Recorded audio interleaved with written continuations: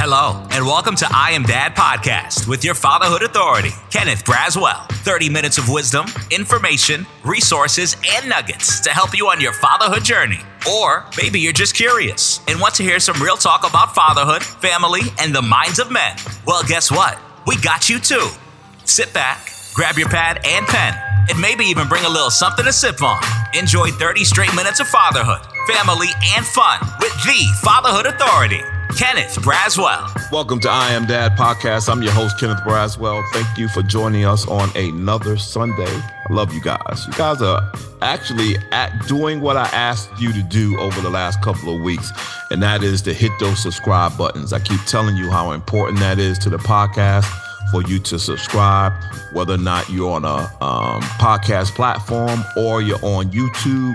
Make sure you follow and subscribe because it means a lot to the algorithm. The more you guys engage with me and the more I engage with you, the more people see the content.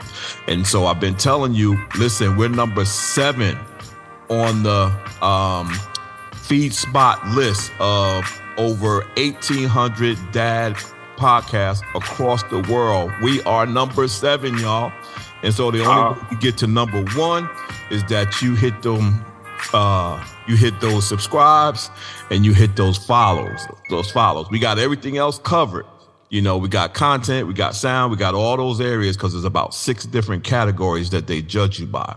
We got everything covered except for that one. So I am going to urge you to make sure that if you're listening for about 30 minutes anyway, to sign the button right there in front of you. Just reach your finger over, hit the button, and we good. And so, but thank you for all of you guys who responded and have been responding to that. As always, I just have people on this podcast that just warm my heart. That's just, I find it both a pleasure and a blessing for many of the brothers and sisters that God has put in my path, that's put before me to lead, to put behind me, to follow, to stand beside me in the work of, strengthening families, one father at a time, no matter where we are on the planet. And this brother is of no exception. And so I won't even read the brother's bio because he's got so much going on that we're going to try to unearth today. And he's got a new prefix on his name, doctor.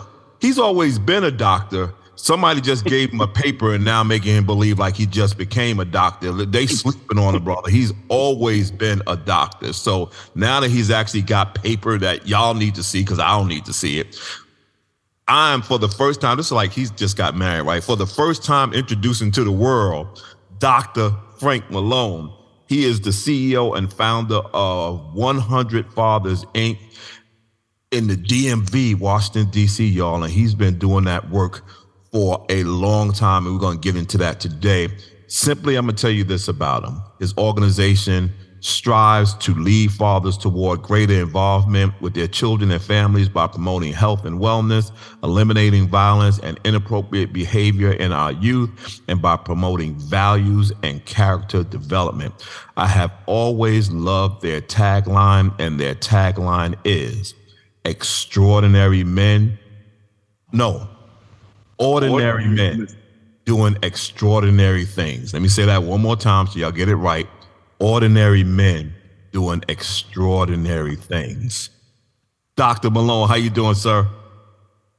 I am blessed and highly favored and honored to finally connect with the power structure for fatherhood around the world. That's Kenneth Braswell and Fathers Incorporated. Thank you for this opportunity. Listen, we just, just you and I, we cut from the same cloth. God leads us in every step that we take, in every vision that we have, in every move that we make. When you move like that, again, extraordinary beings do extraordinary things. And so because we have an extraordinary power base behind us that keeps us focused and on task with respect to our purposes in life. Hey, this is how we start I Am Dad podcast every week because I think that the people need to know those of us who are in this work around fatherhood, they need to know our father story. So I want you to tell your father story, whether or not you tell it from the standpoint of your relationship or non-relationship or whatever relationship with your father, or you could talk about it from you being a father and your children, or you could tell it from both. I'm trying to get this thing set up. It just fell. I got excited to touch the wrong button. Give me a second to come back to you. Here I am. Let me, by you bringing that father thing up, it got me excited. Mm-hmm. Let me just tell you my story. I'm the son of Franklin Alexander Malone. When my father was buried 2 years ago at 96, he had been married for 72 years. He served in the United States Army and drove the Red Ball Express. He shook the hand of the now King of England. He was a man, when they preached his funeral, they preached it on love. Wow. My father set me up for this, and I didn't realize it. And I was like the son that went off and was laying with pigs and woke up one day and said, I need to go back to my father's house. That's what happened to me. And as a matter of fact, that book that I wrote when I got up from the filth of the pigs is coming out next week. Nice. Then the next book, which I'm going to ask you to join me on, which I have the vision for, called The 21st Century Father and Man, the Toolkit. I'm going to ask you to be a co-author on that with 9 other brothers. But getting back to my father, this is what my father is about. He's about Proverbs 20:7.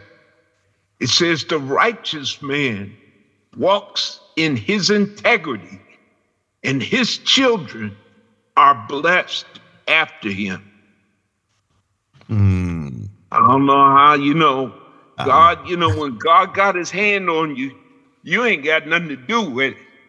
You know what I'm saying? Absolutely. Oh my goodness, man, that is such an awesome. That's going to take me down a whole nother trail of questions and conversations. But you are now enjoying, I believe, grandfatherhood.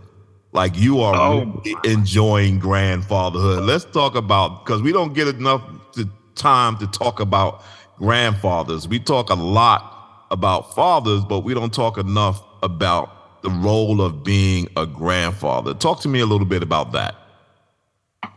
That is the optimum role that you want to get to.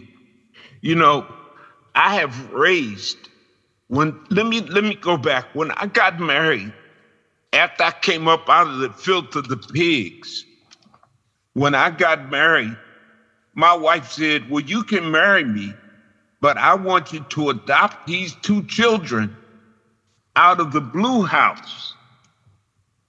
Come on here, phone. And I adopted 2 children. And I became one of them fathers. She had a child when I got married. I adopted 2 more children. Then I already had a daughter. So that's the kind of father that I was. Okay. I was the kind of father that I was all of those kind of fathers: adopted father, a stepfather, a father, all of those. But when the grandchildren came, man, this is a crime that I'm committing because you're not supposed to have favorites, Kenneth. It's just terrible. I got a little 3-year-old coming up over here calling me Daddy-O. She said, Daddy-O, Daddy-O. They run past my wife at the front door to jump in my lap. My wife said, aren't you going to give me some sugar? I said, no, I'm giving sugar to Daddy-O. Now, what am I supposed to do with that? Lord have mercy. I've been bad, too. When I bought the girl a car, I didn't even buy my wife a car. Oh, good It Lord. costs a lot more, but I have a 1-year-old and a 2-year-old who unfortunately are fatherless. Neither one of them got, but guess what? When they come to see Daddy-O, I'm giving them all the fathering that can be done by a grandfather. I'm praying over them. I'm teaching them. I'm holding them. I'm showing them the love of a man and demonstrating what that father love is for them to ensure their future will be bright. Wow. That's extraordinary. And that's the conversation that we must have. We must begin to start talking about the role of grandparents, specifically, or in general, but grandfathers more specifically, because that's a role that we don't talk about. I often, you said the word fatherless, and I always resist that term because I am thoroughly in belief that there are no such thing as fatherless children, that 100% of all biological children on the face of this planet as a father. The question isn't if he exists, the question is where he exists, and therein lies the issue. It's not if. The issue is not in if, the issue is in where.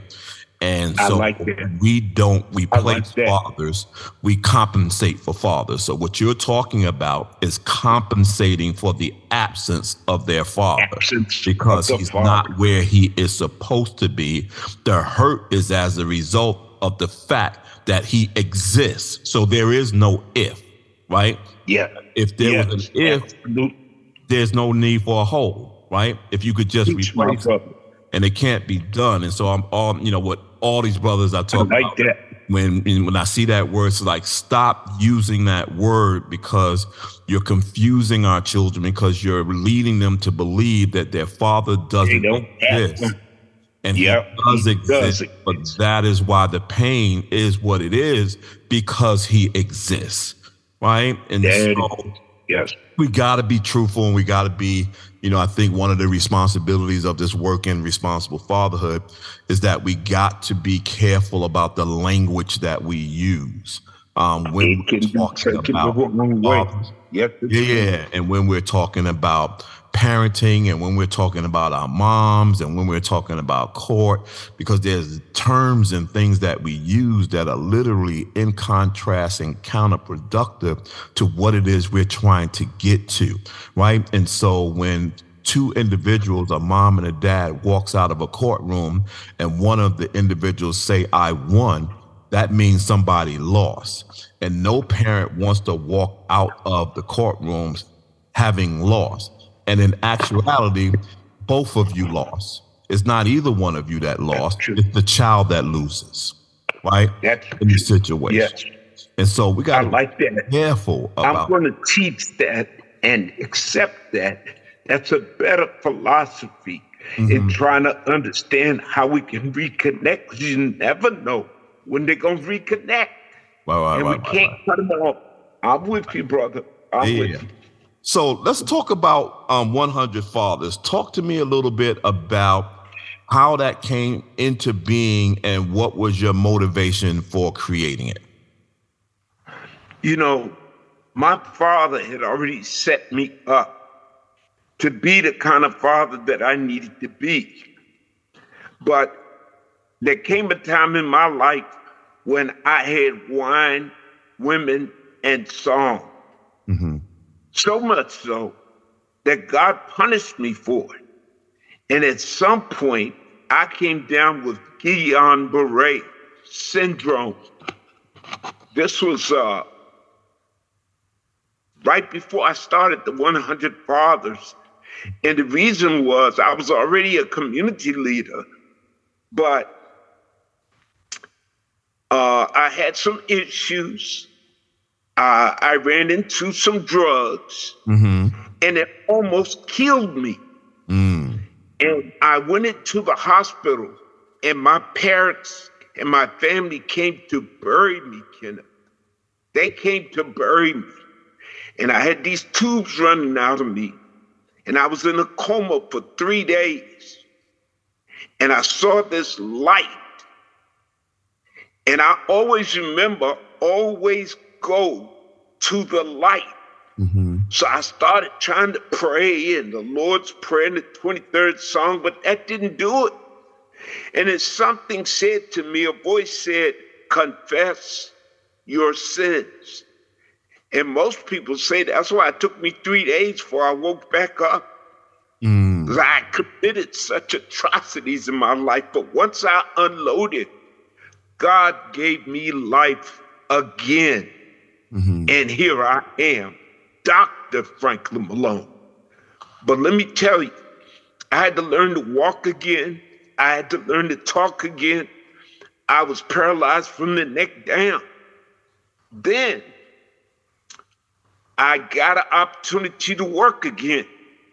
And so I had already worked for the government for about 20 years and was a consultant. But I got a job in the city of Alexandria. You remember that movie, Remember the Titans? Oh, yes, sir. Yes. Those were the families that I worked with in the ghetto on Monroe Street in Alexandria. And I brought some brothers in there to the Family Resource Learning Center. And the kids who came to us for learning and help in the community, their fathers were incarcerated, absent, not present. Mm-hmm. And so we showed them fatherly love like they never had before. And they made no mistake about showing up all the time. Then there came a thing called the Standard of Learning exams. And we in the ghetto with this group of about 40 young people encouraged them to score well. Not only did they score well, they scored the highest of anybody in Alexandria. Then the city said, well, how did y'all do that?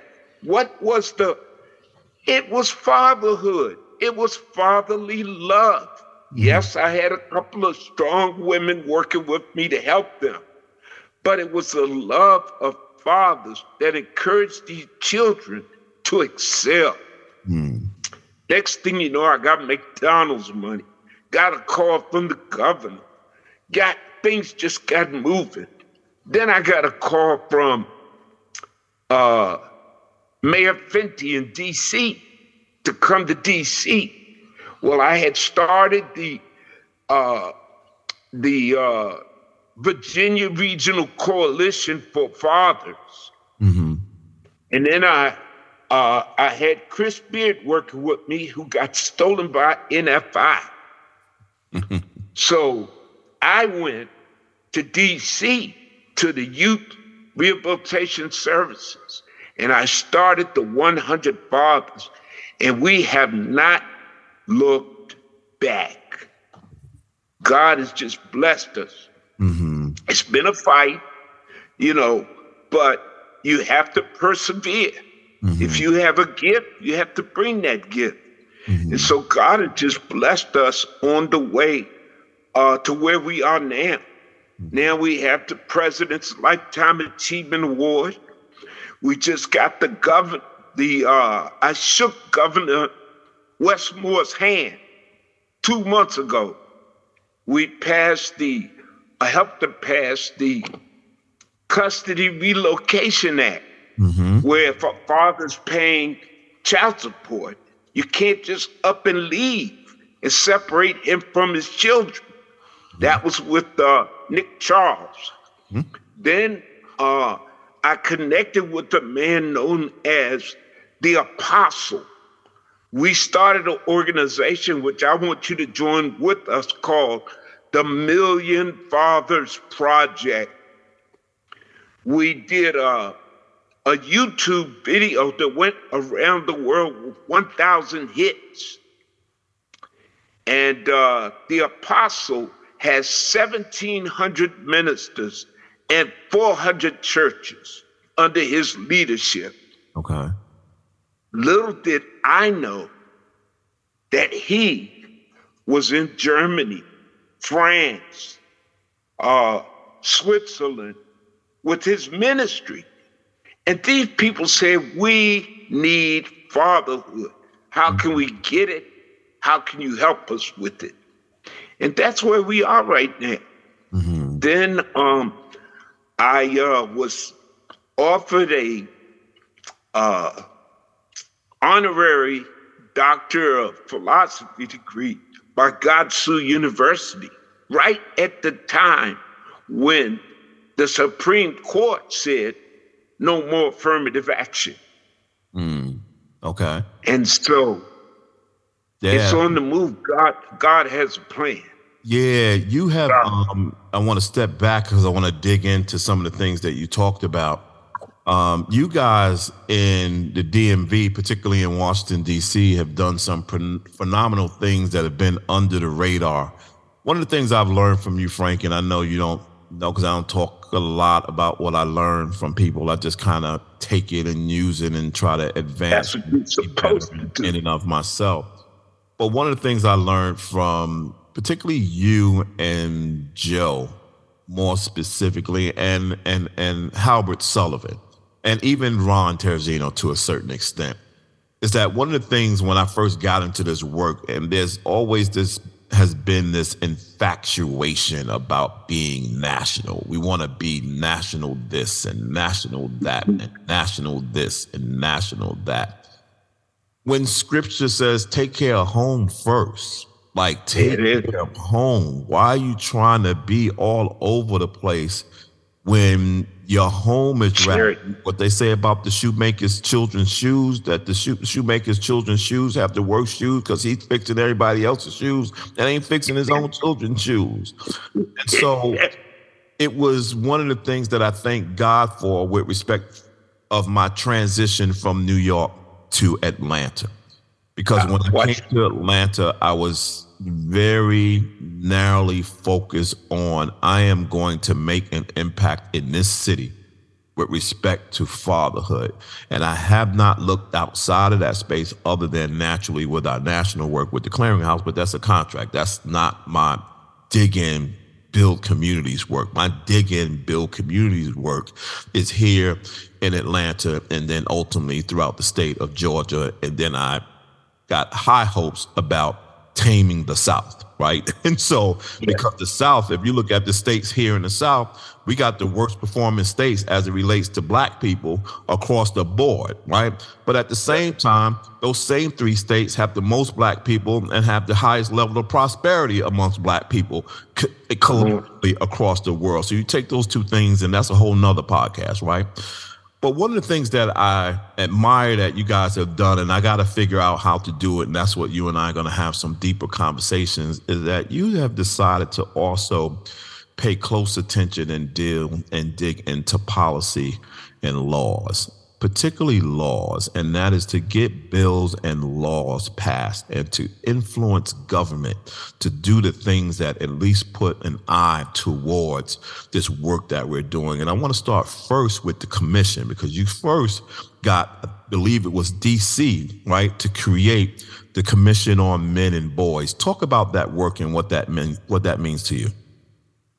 That was a hard sell, but it required perseverance. We put together the Commission for Fathers, Men, and Boys. I had Judge Arthur Burnett working with me. One day, I'm trying to get the city council to take this bill. Y'all see this crime out here. Y'all see what these young men need. But it was a hard sell.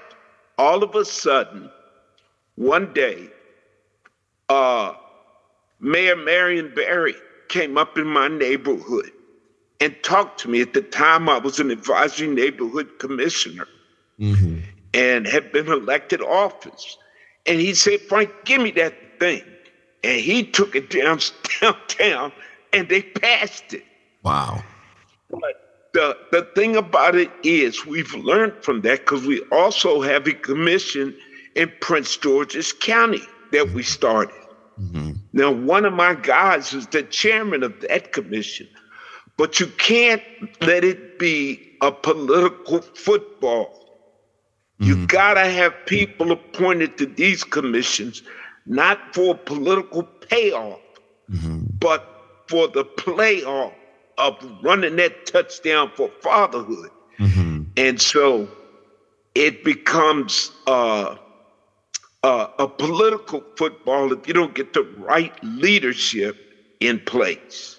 Well, you know what? Why didn't you have a fear about engaging in that? Because most not-for-profits won't engage, particularly African-American not-for-profits, won't engage in advocacy, particularly policy work, because of a fear that something is going to happen to them. I don't even know what they believe is going to happen to them. But you didn't walk in there with that fear. What was different for you walking in there not having that fear about what you believe could happen to 100 fathers? We couched it in different terms. I have an attorney working with me that helps us to use the right advocacy terms. We're not trying to do policy, we're doing advocacy. And if we do it right, the funding should translate back into the community, to the areas of need. So we have to have our political champions have to be champions to bring the right legislative fixes that are still not in place. We need legislative fixes to a lot of this stuff. And somebody has to advocate. So we have to do it. We don't have a choice. Yeah, absolutely. And then the second piece that you talked about after that, Darren Hayes. Man, just listening to that brother tell his story, and I'm going to get all of you on our podcast soon. We tried before, but I got COVID that weekend, and that knocked everything crazy. And so, but I'm coming back to bring both you, Darren, and Nick on to kind of talk about what that looks like, because what you guys achieved in Maryland is something that has to be achieved across the country.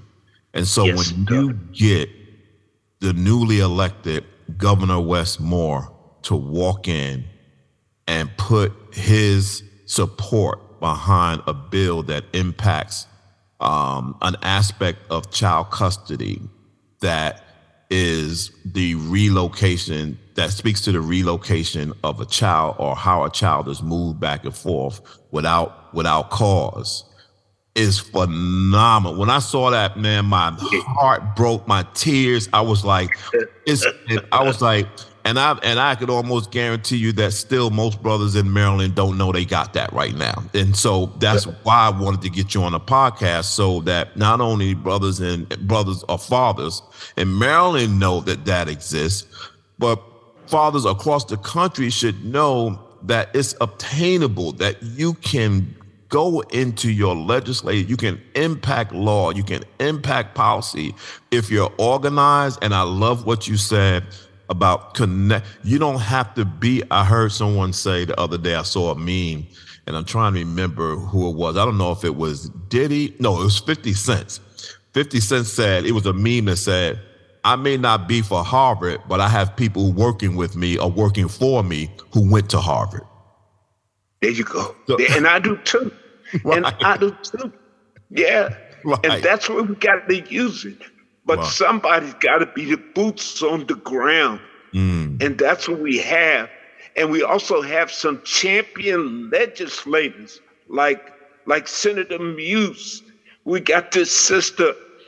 We got Nick. We got Barnes. We got people who believe in this legislative effort. And then we have to go in and testify. Somebody got to go in there and tell that story that touches the heart. Because I've seen fathers cry over not being able to see their children. And I've seen children cry because they couldn't be with their father. Come on, man. Yeah. That's what this is all about. But talk about Darren for a minute until I get him to tell his own story. Just tell his story so folks will know. Well, I didn't know. As we were working on the legislation, I have a guy named David Smith who keeps up with you all the time. He's a champion. He does a lot of our legislative work. And I didn't know that Nick and Darren had formed this legislation because of a personal situation Darren had with Texas, where the wife had just come up and just took the kids, paying child support, doing everything he was supposed to do. Boop, she was gone. They said, wait a minute, this can't be right. Why? And so we put our heads to the grindstone, fought in the Senate and the House to get this thing passed. I had to send people down there to testify all day long, you know what I'm saying? To come and tell our story so it would touch the heart of the legislators so that they would vote for this legislation. But I have to give credit to Nick Charles, who fought it all the way through. He and can't think of the You got another sister down there, Jill. Senator. Yeah. What's her name? Is it Jill? Not Jill, right? Jill Carter. Jill Carter. Yes. She's been fighting for us. And I tell my soldiers, the men that work with me, always work with the sisters that's working with you. It's going to make a difference, because that'll bring the ones that don't work with you. They want to see y'all working together. They're going to say, what is this? What's going on? Yeah. But we, just like my wife, now my wife is in the movement. She said, well, I'm going so and so and so and so. I said, come on, sister. You know what I'm saying? I see Tracy doing her thing. My wife is trying to be like that. She's trying to be on it and with it. So we're bringing this movement from the inside out. It's a family-focused movement. And it's something that has to happen because we're only fathers, Kenneth, because of the children. Come on. Yeah. Think about that. Yeah. Think about that. Absolutely. Yeah.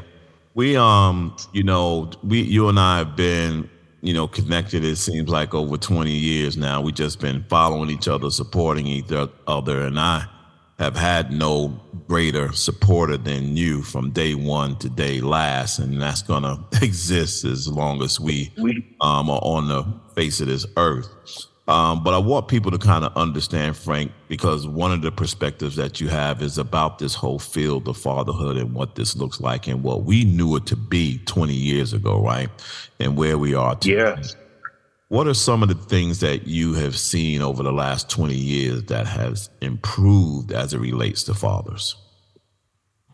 I'm glad you asked that.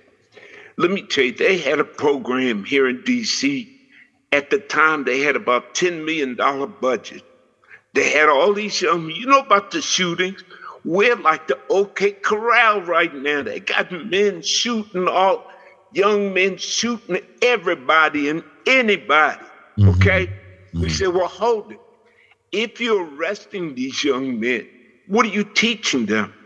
So they said, we're teaching them life skills, how to get a job, you know what I'm saying, how to get a GED. We said, wait a minute, hold it. You got 27 young men. How many of them are fathers? They went back and checked.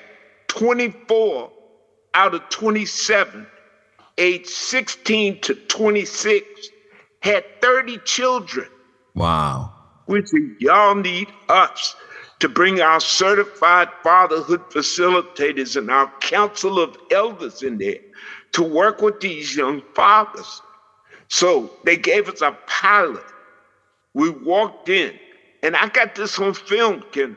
We walked in, they was cussing MF this and that and so and so. We listened to them. We said, do you want your children to talk like you? They said, no.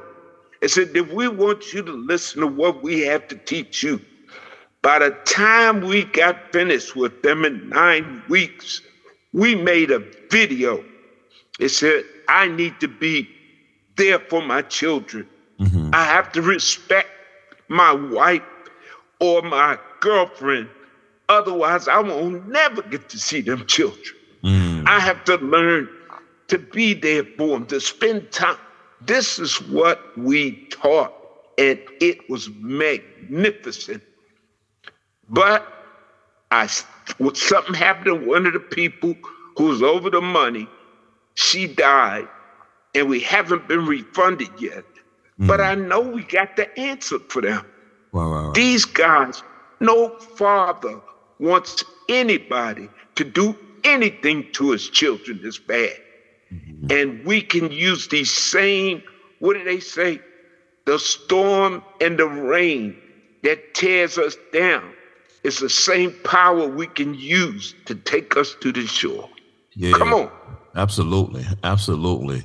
And it is, really, I was, we were on a meeting the other day talking to somebody about some TA. And in fact, I got to respond to this guy because he didn't understand what I was saying, but I was talking about the need to cultivate champions. I said, this field needs champions. It needs people who are going to continue to uplift this work regardless of the circumstances, situations, and people in place, right? They have to be there. Right. And so if you're going to do this in a sustainable way, you have to have someone that's going to carry it through. Because over my life in this work, I've seen a lot of great fatherhood programs, great fatherhood agencies, great fatherhood organizations disappear because they didn't have a champion to pull them through. And oftentimes those champions are people who have their hands on the purse strings. Now, as we talk about things that are improving, what's the work left to do? I know all the work is left to do, right? We ain't got nothing that we've completed. But what's the thing that keep you up at night? I got some things that I'm working on right now that I want to share with you because you need this in Atlanta. Mm-hmm. The dream, this goes back to my father. He says, son, you got to get out there and do this work for the ones that don't have a father to guide them. So we came up with My Father's House, the 100 Fathers, My Father's House, a safe place for fathers, men, and boys. Mm-hmm. Where is that place? Where is that place? They got something for the women. They got something for the others.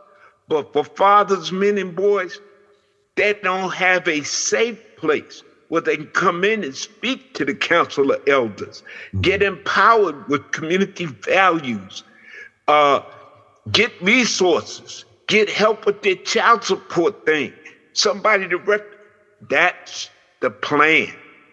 And we get ready to go on GoFundMe.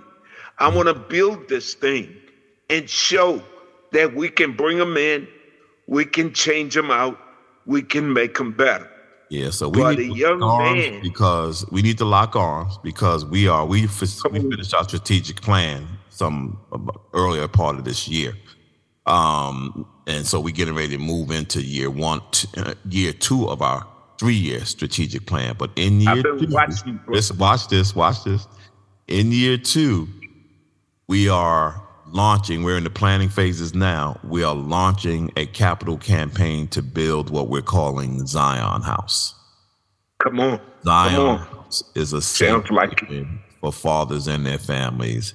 They gotta have Atlanta. So we need to connect so that people can see philanthropically that this is the answer to solving these kinds of issues in cities across the country. And if you can do it in DC and I can do it in Atlanta, it should encourage people across the country that they can do it in their own local jurisdictions. So what I want to do is I want to map our journey so that when we are both successful and when we both have our grand openings, that becomes a roadmap for everybody else to do the same thing in their city. I'm working. Wow. God sent me this apostle, let me tell you about the apostle. He has a resource center that has Pampers, clothes, food. When the Mississippi, you remember when Mississippi got hit by those tornadoes? We were able to send 3 truckloads to Mississippi by way of the apostle and his many churches and his resource center. When we meet with a father, he don't have clothes, he don't have Pampers for the kids, he needs shoes. We got a place where we can get that. So that's part of that system, that house that I'm talking about, where we can help them to stabilize and realize who they are, whose they are, and that they're not alone out here. Nice. And it was come with a 1-800 number. Okay. 1-800 call Dad. Come on, man. Come on. Yeah. Put that in there too. Yeah, no, we are. That's already in play. We have that under our Gentle Warriors Academy. They'll kill me if they knew I didn't know, but it's 1-8. I think it's 187 something. Hi, Daddy. That's what it is. Okay. Something. Hi, Daddy, and it's because we created. Not only did we create the toll-free number, but we created a text too, and it was a whole marketing thing that we wanted in order to. Well, the thing is. And this is what all of the marketers and researchers and branders, when we had conversations about how to do our outreach, to our dads, particularly those dads that are between 18 and 24, who are really hard to nail down. And their suggestion was that we had to be everywhere they are. So they should not be able to turn and you not be there. You should block them everywhere, whether it's on their phone, on the billboard, on the radio, on the social media, wherever they turn, they should see you. And the reason they see you everywhere, because when they first see you, they may not need you. When they see you again, they may not need you. When they see you again, they may not need you. Well, on that 4th, 5th, 6th time, when they need you and they don't see you, they'll know where to go and find you. And so there you go. I like that. We are responsible for creating the breadcrumb trail, not them. Right? And that's literally what you're doing. You're laying down breadcrumbs so that when they get hungry and turn around, they can follow them things right back to you. Because you know how young people are. Young people don't believe that they're in need of anything until they are in crisis, right? And but they are online. They are online. Yeah. Yep. And so it's a different breed, right? And so we're talking about Generation Z. Say that again. Go ahead. That's it. Go ahead. Yes, sir. Yeah, say it. I got to get you credit. Yeah, when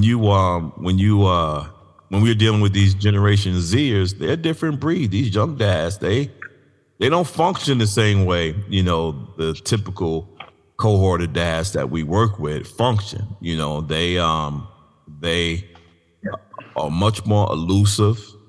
They are much more resistant to high authority. Yes, they are.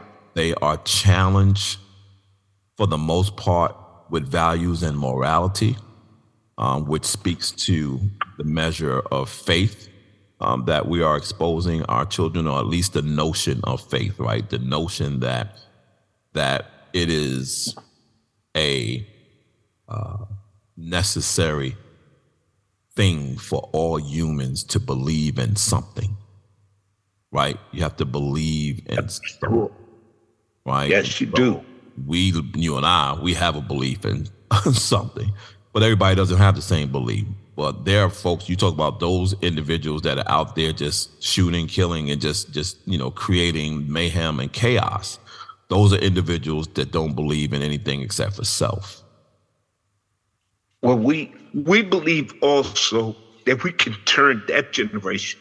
We have science that we teach, and we're taking this to Congress, called reactionary masculinity syndrome. Now, what is that? That means You must understand what manhood is. I have to understand, what do you respect? Okay. Then, where is fatherhood in your life? And then there's the reality of racial discrimination and oppression. Mm-hmm. Now, if you don't get the first three right, you're either going to jail or 6 feet under. Mm-hmm. But we have a program that takes them to understand, what is a man? That's the first question. Because most of them say, man, I'm just doing what Joe did down the block. Well, Joe ain't no good. Why are you following him? Why don't you follow real men who can take you there, help you with? So this is how we get through this. It's called reactionary masculinity syndrome.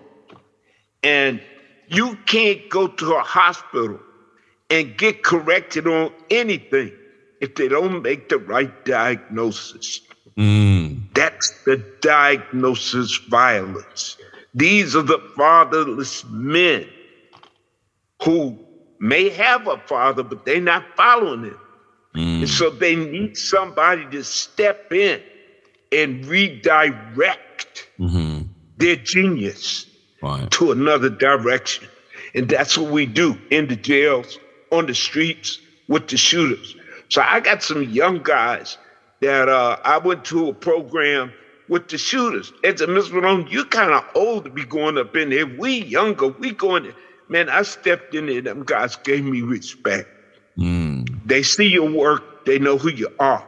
You know what I'm saying? But I have some young top soldiers out here on the street right now doing this work.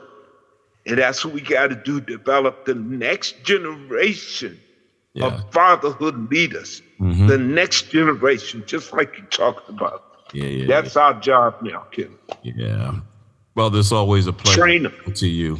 It's always a pleasure. And we definitely need to connect so we can link some of the things that we're doing and scale these visions, scale these images, scale these purposes, scale these callings.